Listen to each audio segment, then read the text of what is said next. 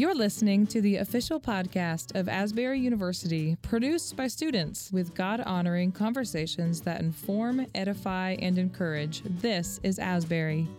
We explore culture and current topics through a Christian worldview, promoting a well-balanced life, and we empower our community to belong, become, and be set apart.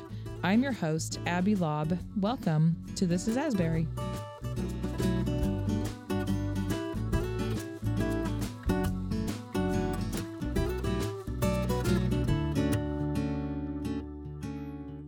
Well, thank you for joining us on This is Asbury. Today we're going to talk about becoming, and we have Dr. Brown back here in the studio.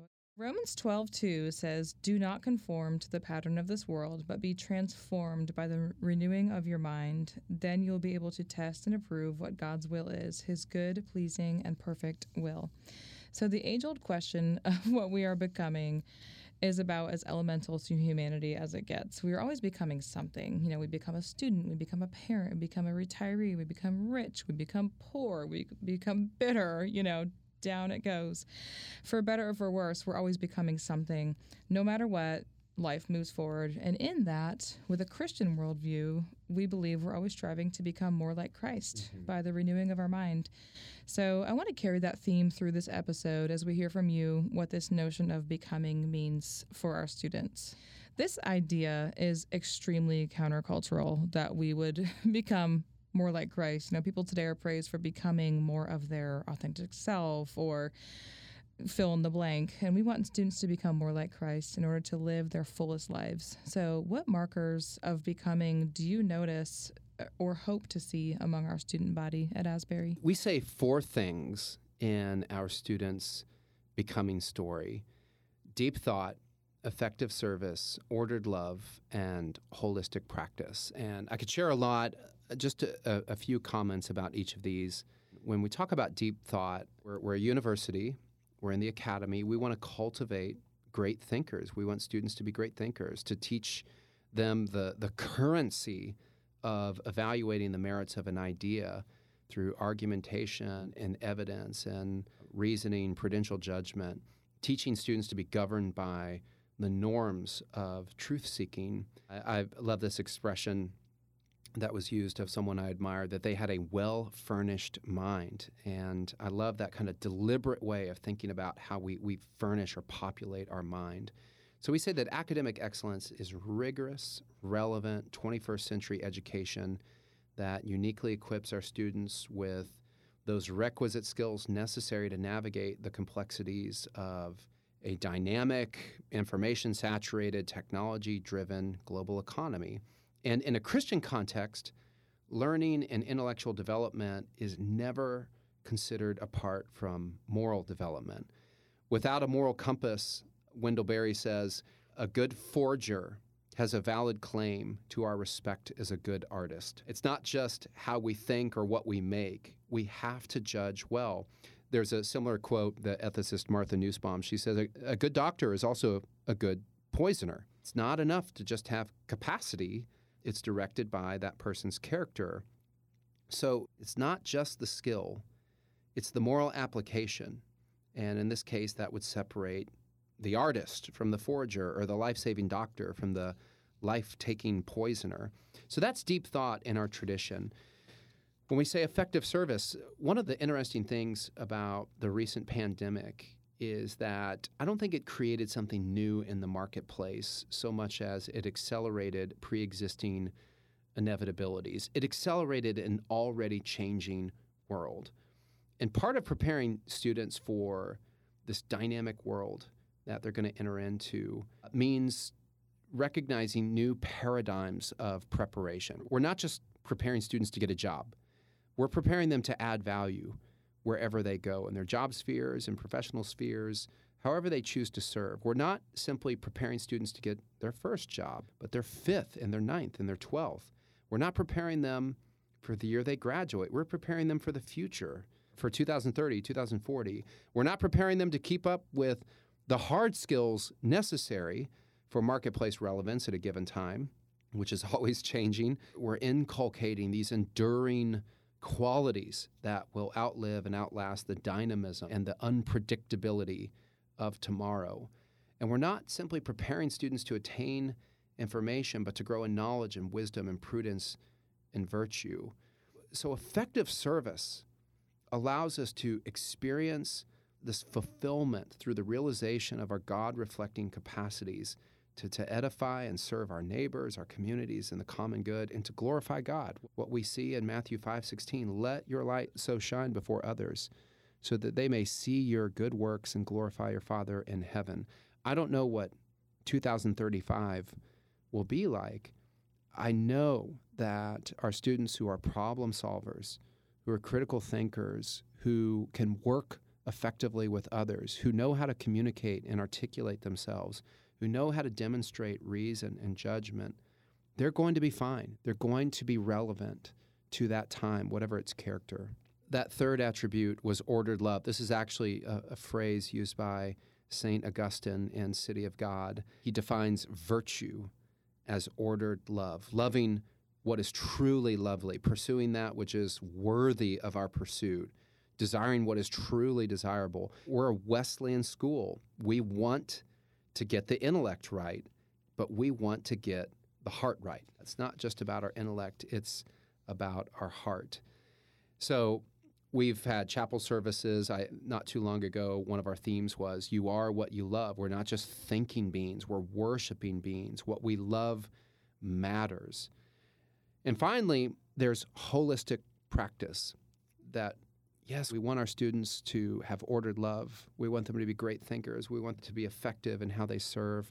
But we also just want them to live well.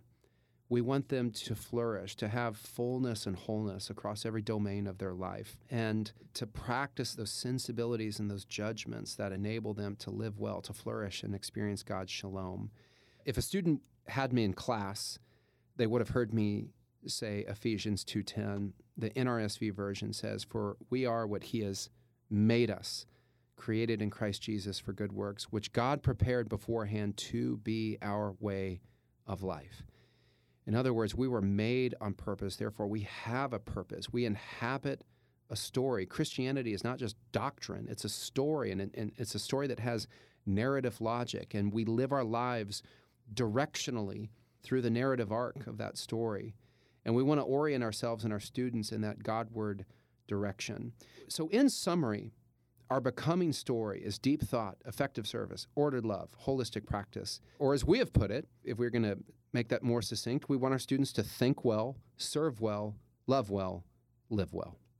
That's great. That's not always an easy process, depending on where you're coming from and what your story is. So do you have some favorite examples or anecdotes of a person or a community who really has been transformed by adversity or whatever it may be to becoming something new? So many examples, so many stories. I can think of students who have come to Asbury maybe just to play a sport or to be in theater or something else that's more narrow, but who have graduated equipped and inspired to serve, and even serve in really difficult spaces.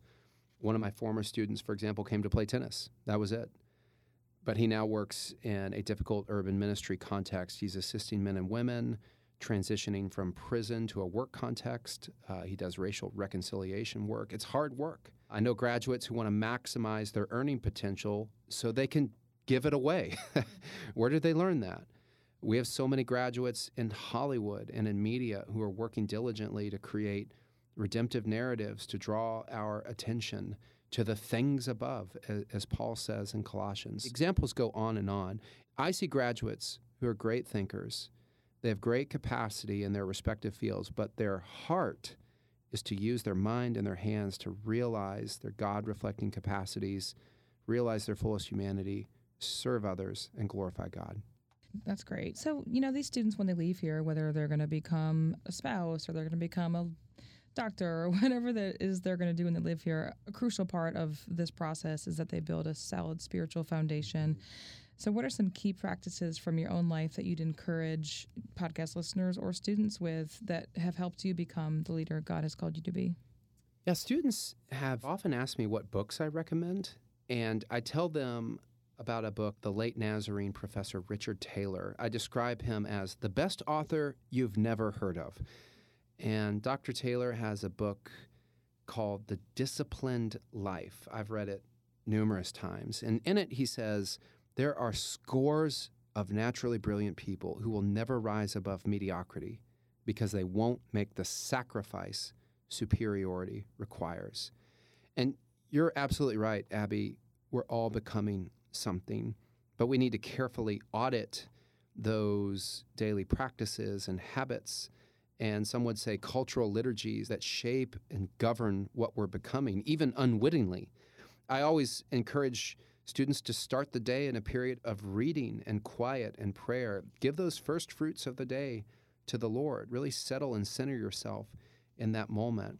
Be an avid reader. Be a great thinker. Be a great listener. I mentioned Richard Taylor. He has a great quote, dogmatism, he says, is when we stop listening.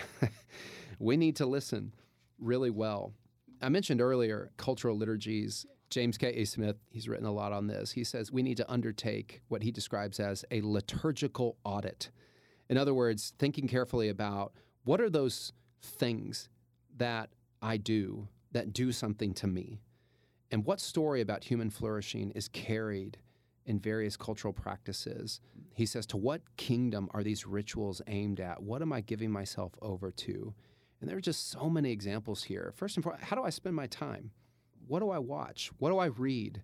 If there was an impartial spectator viewing my actions, what would that say about me? I've joked before, many years ago, a student said, after a difficult test, I just need to rest by killing zombies for 3 hours or so. I'm guessing that's a reference to a video game. And, I just thought, that's not rest. It's a certain way you're using your time, but it's not correct to associate that with rest. How do we think about technology? What desires are reinforced by the practices and rituals associated with our technology? What stories are carried in those practices? Closely related to this is how we're shaped in such an overwhelming consumer society, which has its own liturgical program. One theologian said consumerism is not material attachment to anything. It's detachment from everything. Nothing satisfies. Someone else called it the consumerism's deification of dissatisfaction. So do I even recognize that there are forces aimed to create a sense of dissatisfaction in me? And then what about the liturgies in our relationship with others? How we even conceive of others. These are just a few of the things I encourage our students to think about when they consider discipline and who they are becoming. I think it starts with this kind of awareness, and that's why I love the word audit, just looking at how do I use my time and what are these things that I do that do something to me. That's good. Well, in closing, do you have a word of encouragement specifically for Gen Z students or other educators who are working with them as they're walking through this sanctifying process of becoming more like God? Here's what I would say, and again, I'm an educator. I love ideas. I love a life of the mind. I love intellectual discussions. But we are desiring creatures. We're made to love. We exist to love. Loving's what we do. We suffer love. Listeners might remember some of those Geico commercials where it said, it's what you do, like it always would end with. Like if you're the band Europe, you count things down. It's what you do. Or if you're a stunt man, you cheat death. It's what you do. If you are a referee, you way over-explain things. It's what you do. My favorite was actually, there was one that it was something to the effect of, if you're in a horror movie, you make poor decisions. It's what you do. I was like, oh, amen. Well, here's my point. We could say that if you're a human, you love, you desire, you value, you seek. It's what you do. To love is human, but what we love will constitute what kind of human we are. There's this great quote, Ralph Waldo Emerson.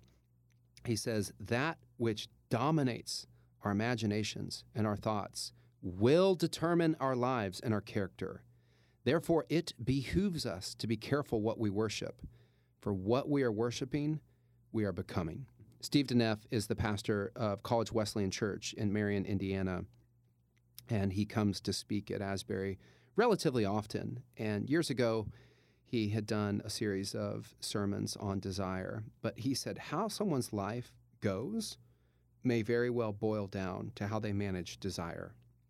In other words, what are those habits that are helping me to unlearn inordinate affections And what habits help me to reinforce new desires and appetites and impulses? I think any education worthy of the name will not just attend to what a student knows, but also what they love.